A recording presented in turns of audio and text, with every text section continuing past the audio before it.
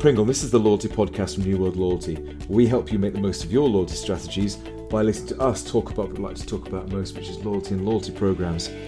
In this episode, we'll explore how customer loyalty needs are evolving in different markets. To help me with this, I'm joined by two organisations who have looked into this from different sides of the world. So please could I welcome Charlie Hills from Mando Connect in London. Hi, Charlie. Hello, great to be here. Brilliant. And Adam Posner from For Love or Money in Australia. I keep getting that wrong, Adam, which is why I had to take my time over that. But welcome. Yes, hi Ian. I'm actually, my business is The Point of Loyalty, and the research is called For Love or Money. Brilliant. And you're in Melbourne. Thank you. I'm in Melbourne, yes. Brilliant. And thanks for joining us tonight. So as there are two studies here, what I'd like to do is, Adam, if you could go first and just start to introduce us to yourself and your study, then we'll do the same with Charlie, and then at the end we'll get back together and discuss any commonalities. So Adam, do you want to talk about your study first? Yeah, thanks. That's a great plan. So firstly, I'm an independent loyalty consultant here in Melbourne, Australia. And I help brands make more money from the loyalty and joyalty. You'll remember that word. Oh, we love the loyalty and the joyalty of their existing customers. And I've been doing this ongoing independent research study for the last 11 years. In fact, 11 studies in Australia now, and 16 studies both Australia and New Zealand. So a long sort of tracking study now on Australian and New Zealand's attitude to loyalty and loyalty programs. And in 2023, For Love or Money has taken me to the wild oceans of so many different areas. I can't. When you ask me what area should I pick, it was like asking which of your children is more beautiful than the other. And so I think the one that's really hit a nerve and most probably opened up a lot of conversations in Australia is my new index, which is called the Loyalty Program Experience Index, SPVX. And what it is consumers or loyalty program members, assessment of their experience with 68 loyalty programs across 3 dimensions. How simple is the program? And there's a lot of layers under simplicity. How personal is the program? And again, how a personal has layers like personal communications relevant and making them feel special. And how valuable is the program, which has dimensions around meaningful and desirable rewards and value. So SPV, and it's now been created as an index based on some weighting across the S and the P and the V. And then we scored, as I said, 68 programs on this index out of a possible 100. And that's really interesting. Programs, were they Australia and New Zealand, or did you do a study in Australia and a study in New Zealand? No. This year I actually only did Australia only, Ian. Okay. Some of the loyalty programs are international because they're here, they're worldwide. Some hotel groups, some frequent flyer programs, and so on. But they're mostly Australian retailers across a whole range of category: grocery, retail, entertainment, hotels, accommodation, frequent flyer, QSR. So quite a few verticals to get an index or a score. So lots of people like to compare themselves, or brands like to compare themselves, but that's an unintended consequence, because the insight here is, how can you be better? How can you drive more simplicity, more personalized, make it more personal and more valuable? And every program and their members, it's different. It's different category, different program structure.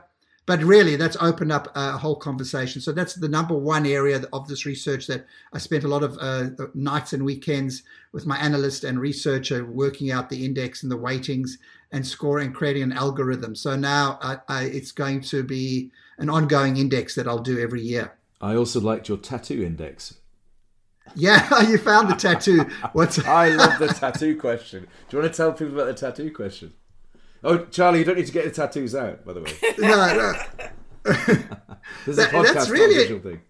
Yeah, exactly. Don't show me the tattoo that you got, Charlie, of your Mando Connect on your arm. Yeah, so the tattoo question came out 5 years ago. I saw people putting tattoos of brands on their bodies, and Harley Davidson and a few others. And I thought, geez, isn't that unbelievable? Isn't that cult loyalty when you ink your body with a brand? And I just thought I'd put a question out there to consumers around, if you were given a life, and it's a loaded question, so I'm very aware from a research point of view that it's not just an open question. It was loaded with, if you were to given a lifetime discount or ongoing benefits from a brand, or a loyalty program, would you tattoo that brand on your body? So yeah, I admit right up front that, it's a bit loaded. And yet the same percentage, 12% in 2016 and 12% in 2023 said yes, they would. Wow. And the funny thing of it is, when you ask, the next question was, why, which brands? And that's when it gets really interesting. And what sort of mix of brands were they? Yeah, well, the frequent flyer programs that came up, Really? The grocery programs came up, but then you've got Nike and you've got the sort of sporting brands, but then you've got alcohol brands. And I thought, okay, people want a lifetime discount and they'll put a tattoo of an alcohol brand. Wow. On their it's body. A bit like, there's a man in Great Britain who has the Tesco Club card, his barcode tattooed on his arm, which he made the national press for. I don't know if you saw that a couple of months ago, Ian.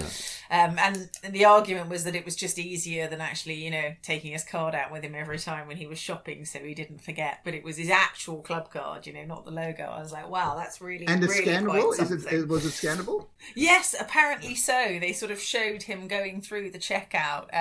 I'm not sure how much of that was, entirely true and entirely practical, but quite famously tattooed the Tesco Club. But I don't think, even as the ultimate loyalty nerd, I don't think there is a program or a brand that I would tattoo on myself, other than maybe Mando Connect. The problem we've found is, isn't it? We get so passionate about our companies that we build that maybe, but even that I can't really imagine. No, fair enough. Yeah, so it's more of an interesting little insight, I reckon, Ian. And then, Adam, did you also see some things about cost of living crisis? No, I didn't actually track that, but I had a new question in there around, the impact on loyalty programs from the basis of economic uncertainty, to understand if people are actually engaging in their programs more or less, or they're more loyal to a brand during economic uncertainty. So it's a new question, Ian. And we did find what I call them double clickers, loyalty program double clickers. I think 42% of our consumers said yes, they will dive deeper into their loyalty programs, be more engaged to get more savings and benefits. So a loyalty program really does make a difference in certain categories, obviously grocery and fuel and a few others, where the savings can be, maximized. So absolutely, it came clear and through that loyalty programs are playing their part in helping people save money and or get better benefits. Perfect. So we talked about a few quirky things, but what are the main findings what are the main trends you're seeing over time? I think the one that I go to for the trends is a question that I asked back in 2018 and again in 2023, which is, have loyalty programs improved across 6 dimensions? And I looked at the 6, and I just got to make sure I get them all in my memory. But the 6 were things like, has the personalization improved? Has technology in terms of payments and integration and apps improved? Has earn rate, we all know what earn rate is, has that improved? We looked at simplicity again, has that improved? We looked at non-financial rewards, programs offering has that improved? And then my famous one, has surprise and delight, or as I call it, has joyalty improved? And so we ranked those, and there's a great news story there for loyalty programs generally, that there's a lot of good improvement in certain areas that we would expect. Simplicity has improved, but number one area, which was earn rate. So that's great. So people are beginning to earn their rewards a little bit better or quicker or more engaged in their programs. And then simplicity, and I think if I get it right, after that, technology has improved as well. But the next question was more important, which was, and where should they improve in the future? That's a guiding light for loyalty program members. What are the 6 areas that, you need to improve your program in? And where do they need to improve in the future? Number 1 is, again, earn rate. People still want to earn their rewards quicker. And I think that's expected. But where should they improve in the future? Wait for it, Ian. Is surprise and delight. More joyalty is what members want from their programs. And then third was non-financial rewards. So those top 3, if any loyalty program manager could work on those, that's what members are expecting to be improved, and with ongoing program development. And Charlie, from your other study on what the UK people are looking for loyalty, are you seeing? I know we're not going to talk about that today, but are you seeing similar things on those? Do those ring true with you as well? Yeah, I think there are really good top three, actually, particularly what we're seeing programs do in light of a cost of living crisis, in light of, increasing costs on their own bottom line. So what we're seeing from consumers in the British market in our What the Brits Want from Loyalty studies is value at the moment. And every metric that we're seeing across earn rate, the value of the rewards, the quantity of the rewards is really kind of rocketing up in terms of how important that is to people in terms of their engagement with their program. At the same time, we are seeing an increase in engagement in loyalty programs. We'd forecast that in at the beginning. We'd done the same sort of predictive line of questioning as Adam, actually. We've been looking at it now since 2018, and people told us that in a cost of living crisis, their membership of loyalty programs would increase, their usage would increase, their appeal would increase, and we've very much seen that in the data. The challenge, I think, for loyalty program marketers is that at the same time, we're seeing significant increases in cost and significant increases in pressure on businesses. So, Ian, you'll be very aware, and Adam, I'm sure the news has crossed the oceans, but, the big programs in the UK are all moving to variable pricing. So, we've just seen Tesco's devalue their partner rewards by 3 multiplier to 2 multiplier. That kicks in next week. We've seen Boots, one of the longest standing, highest earn rate programs, probably anywhere in the world, but definitely in the British market, go from 4 points for the pound down to 3, and then introduce variable pricing in a 10% discount on own brand for members. So we've got a really interesting tension at the minute here between a population who wants more from their loyalty programs, but loyalty programs facing real pressures themselves, I think, to give them that value, and unlocking interesting new ways to give them that value. So I think surprise and delight and to fund that value too. Well, exactly. I think surprise and delight is something we're going to see a lot more of, because it enables a program to control its costs, to cap the amount it puts out there, rather than those higher earn rates. So, definitely more a focus on number 2 than number 1 in that list. And obviously, given what we do at Mandate Connect, we're always looking at partner rewards and the extra value that the programs can unlock for their members through partnerships, because inevitably, if the program is contributing to the cost of the reward and the partner is as well, you can inevitably give your members so much more value than through the things that you fund yourself. So we're seeing a big increase in focus in that area as well, and some interesting developments in the commercial models behind those partnerships in our market to give more value to the consumer, and and leverage the power of 2 brands rather than 1. And do you guys both include questions on member-only discounts? So basically member pricing up front, so where they're using their loyalty card to get a discount when they pay rather than later. Do you both have a question on that you're tracking? Because I can't remember seeing it. So this year in 2023, I didn't do specific, structural or financial offerings to a program in, but in 2022, I did a special edition on the 6 currencies of collection that members care about. And there were 15 financial benefits that I ranked and rated across the financial, of which discount, member-only pricing, points for purchase, cash back, any sort of financially based structure that programs put into, build out. And those were ranked, the number 1 actually was discount, which was not surprising. But then to your point, Ian, not this year, but I've ranked, and I'll do next year again, all those 15 financial benefits and see how they rank next year. So that's just what I didn't do this year was the specifics of currency of collection around financials. And Charlie, did you include one? We looked at it. So we do a bit like Adam, we alternate our studies. So we do a year on loyalty, a year on promotions, a year on loyalty, a year on promotions in the British market in our Understanding What Brits Want study. So when we looked at the Understanding What Brits Want in 2022, we saw a hierarchy for 60% of Brits wanted discounts and offers, 28% partner rewards, 23% product services, experiences and privileges, 12% first to know, 8% better services, and then some kind of experience-based rewards at the end. So we saw a high propensity to engage in discounts and offers. We then asked about actually what keeps you engaging, and actually it turned out to be those rewards and benefits right at the top that were kept changing. People liked that transitory nature, that new news, that kind of came out as top. So what we're actually going to introduce in next year's study when we look at the British loyalty market, much like Adam is a bit more granularity to that, to understand exactly what types of financial and emotional benefits people really want, but also critically what they're using. In 2023, we were looking at promotions, which is obviously very closely related to loyalty program engagement, but on a much sort of shorter time scale.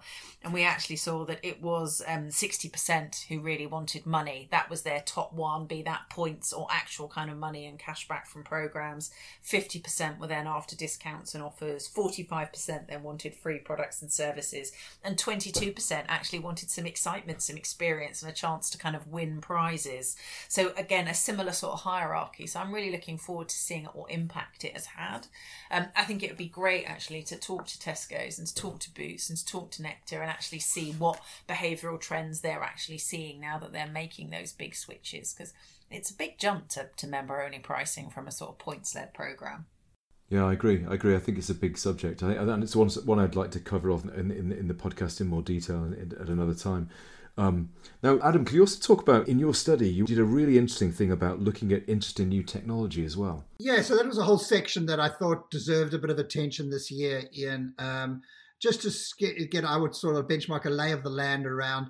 First of all, I started with understanding. Do people even know what or understand what the 6 areas that I looked at were? Do they know what blockchain is? Do they know what NFTs are, digital currencies, cryptocurrency? So I've got a level of understanding first, which is pretty low across the board, across the 6 areas of cryptocurrency, even the metaverse, NFTs, blockchain, as I said, digital collectibles, Web 3.0, sort of those terms. And I try to see, do people even understand what they were? And the level of understanding is relatively low. Cryptocurrency had the highest, by definition, of understanding. But I took a bit further and I asked them, would they be interested in earning a digital currency or an NFT or crypto in their program, and or redeeming their rewards or benefits or points for cryptocurrency. So earn and redeem.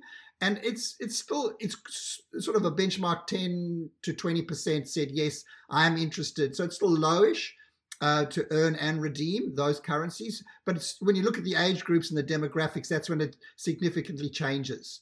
So, everybody says, oh, I'm not interested. And then I look at them and they maybe not in that right demographic or generation.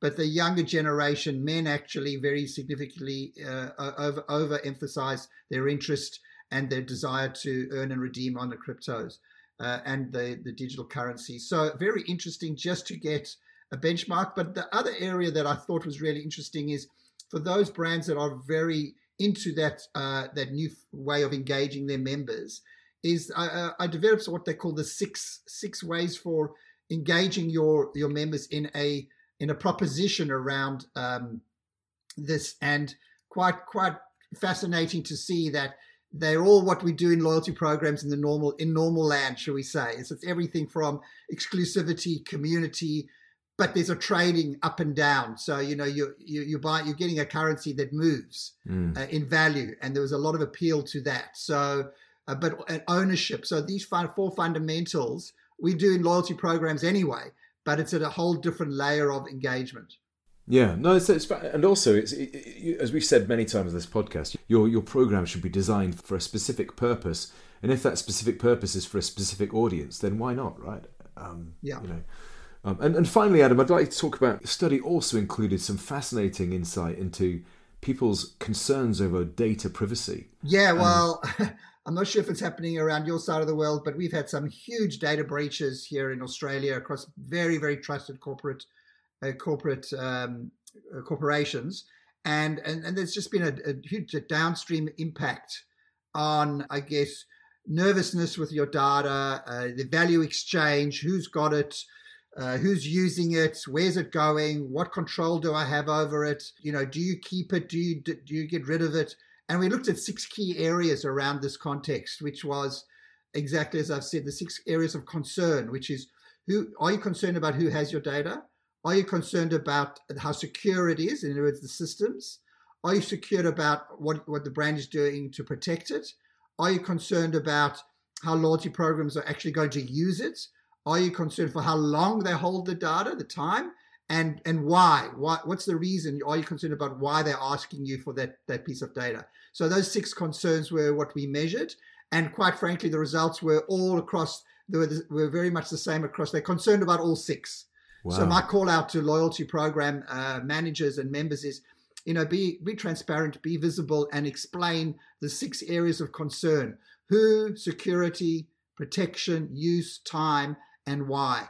And that will help build trust, keep the value exchange, and yes, the data will be handed over. We see the same thing in Britain, actually. Not as extreme as in some of the other European markets. I'm told that in Germany it's kind of right at top of the agenda, whereas for the British population it comes in at sort of 4th key thing they want from loyalty programs. But we've got just over a third of the population. What keeps you loving and using your program, saying that good privacy and ensuring that the data is secure is absolutely critical. So it's a really interesting thing. But actually our market, it's not top in Britain. Actually, what I get from the program is still the kind of primary driver of engagement. And I think that in a cost of living crisis, as our programs become more and more important to our consumers and they become more and more part of the household budget management, I think actually we're probably going to see data security drop slightly again in preference for the value that I get from the program and the experience of it. But we'll see when we track it next year. I think it's a very interesting point, Charlie, because one of the questions that we asked was, are you prepared to still hand over your data for in exchange for the benefits and rewards? So we contextualized the question, one of the questions, not the one I just went through, around how confident or concerned are you in handing over your data, knowing that you're going to get some value exchange from the loyalty program. Yeah. And there's still 22% were confident with the brand looking after their data, knowing that they're still getting a great value exchange. And it also varied by age group, which is interesting. But of course, it is, yeah. But actually, the youngsters was more concerned. From what I can see. You got to dig deeper with your data. When we talk generalizations, like any research, it just gives us a guiding light. But if you dig a bit deeper and you start seeing certain segments of the market, generations and genders, and depends on your brand and the business and what your database looks like. But it just opens up your thinking a bit more, that it's not one size fits all, as we all know. No, exactly. Well, congratulations on a great piece of work. I really enjoyed it, and we'll come back at the end to see where people can get hold of it as well. So, Charlie, do you want to talk us through your study? Yeah, sure, absolutely. So I'm Charlie Hills. Hello, everybody. I'm the Managing Director and Head of Strategy of Mandate Connect.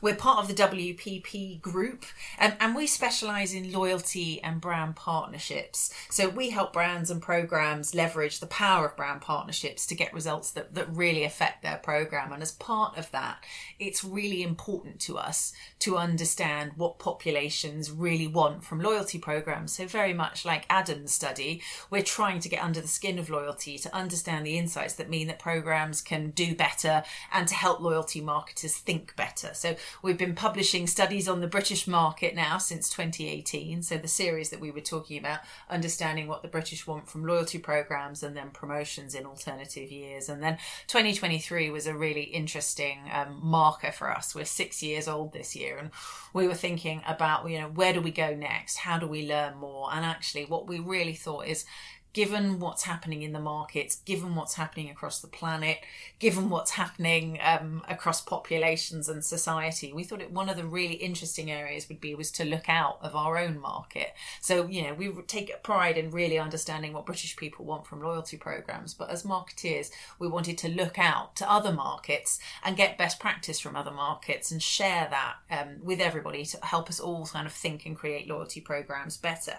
So we worked very closely with YouGov, our research partner, and what we did was we commissioned studies with consumers. So these are real people, statistically robust samples across 24 European markets to look at what loyalty program membership looks like in those markets, to look at how appealing people find loyalty programs in those markets, and then critically to look at what impact loyalty programs have in those markets, both on emotional metrics, I am loyal, I will recommend, and also transactional metrics, I will spend more. So it was a really interesting study. It's, as far as I'm aware and as I'm told, it's the first of its kind that's taken a sort of robust pan-European view. And I think we uncovered some really interesting insights in the data. And then we stepped back and we looked at the data and we said, actually, the data is really interesting. And I encourage everyone to read it and to think about actually, what's happening in your market versus other markets, which are the stellar markets, which are the weaker markets, and to really learn from that. And what that prompted then was actually an ambition to form a community around the research. So I know the British market very well, and I represented the kind of British view in the paper, but then we brought in relevant experts from each, from 7 key markets to then say, well, actually, what's the context on this research? What does it mean in your market, and what can others learn from it?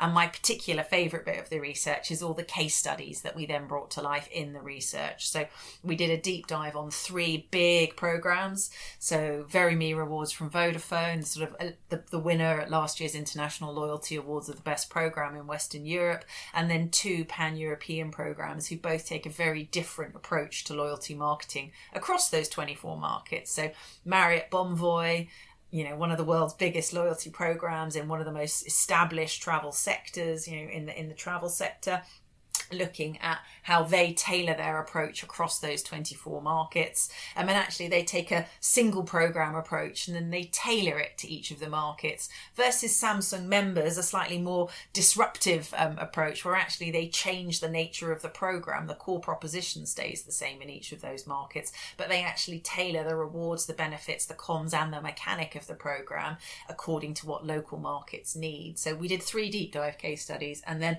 a whole series. We were asked each expert to sort of provide 3 interesting case studies from their market that they thought were exemplars in their market of a particular characteristic or a particular insight from their market. So that's what we did.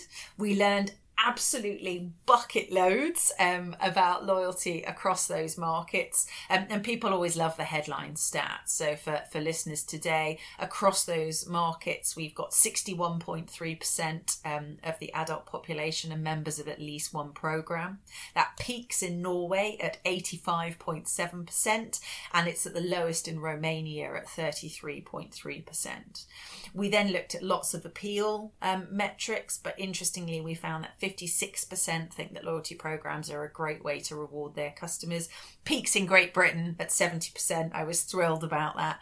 Lowest in Denmark at 29%. And actually one of the things we found is the Danish market's really interesting. The Scandinavian region is absolutely huge on loyalty, really leading the way, but actually we're seeing a lot of skepticism in the Danish market about how good they think the executions are. So it's a really fascinating market of high membership but low appeal. I think that's what struck me most about your study is that I think Americans often view Europe as being a homogeneous mass, but your research shows the massive variety. I mean, that variety of 31% in Turkey to 86% in Norway, it's just enormously different. I think it really shows that you just can't look at it as one region. And I think when we started to dig into why with the experts, it's the same things that actually you'll see even across Australia. Even we see within a single market is you've got cultural variation, you've got retail structure, you've got business structure variation, you've got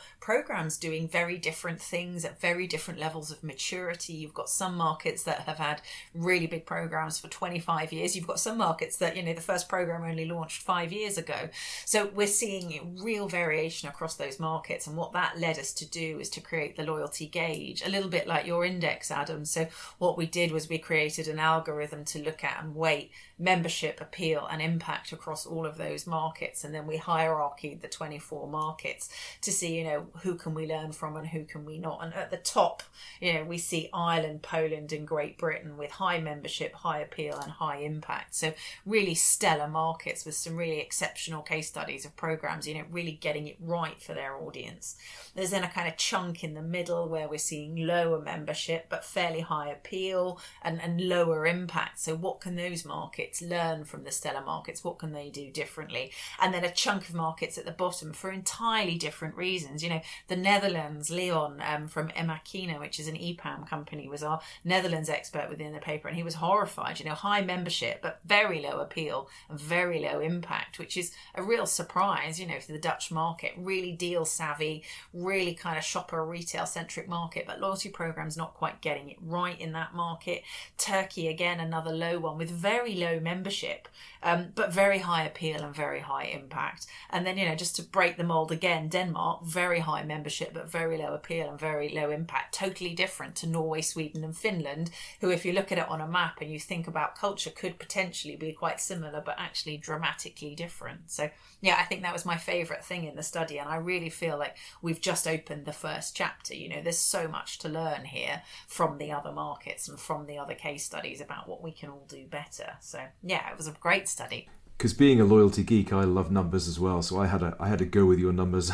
Yeah. If you don't mind. So obviously loyalty ROI is benefit over cost. We all know that. And with your numbers, you could actually play with this. So if cost is turnover times take up, which you can get from your research, and then if we take an assumed award rate of say 1%, which is pretty standard for an award rate across loyalty. And then if we take the benefit as increase in spend, we can get that from your research about saying how many people want to increase spend, which was one of your appeal pieces.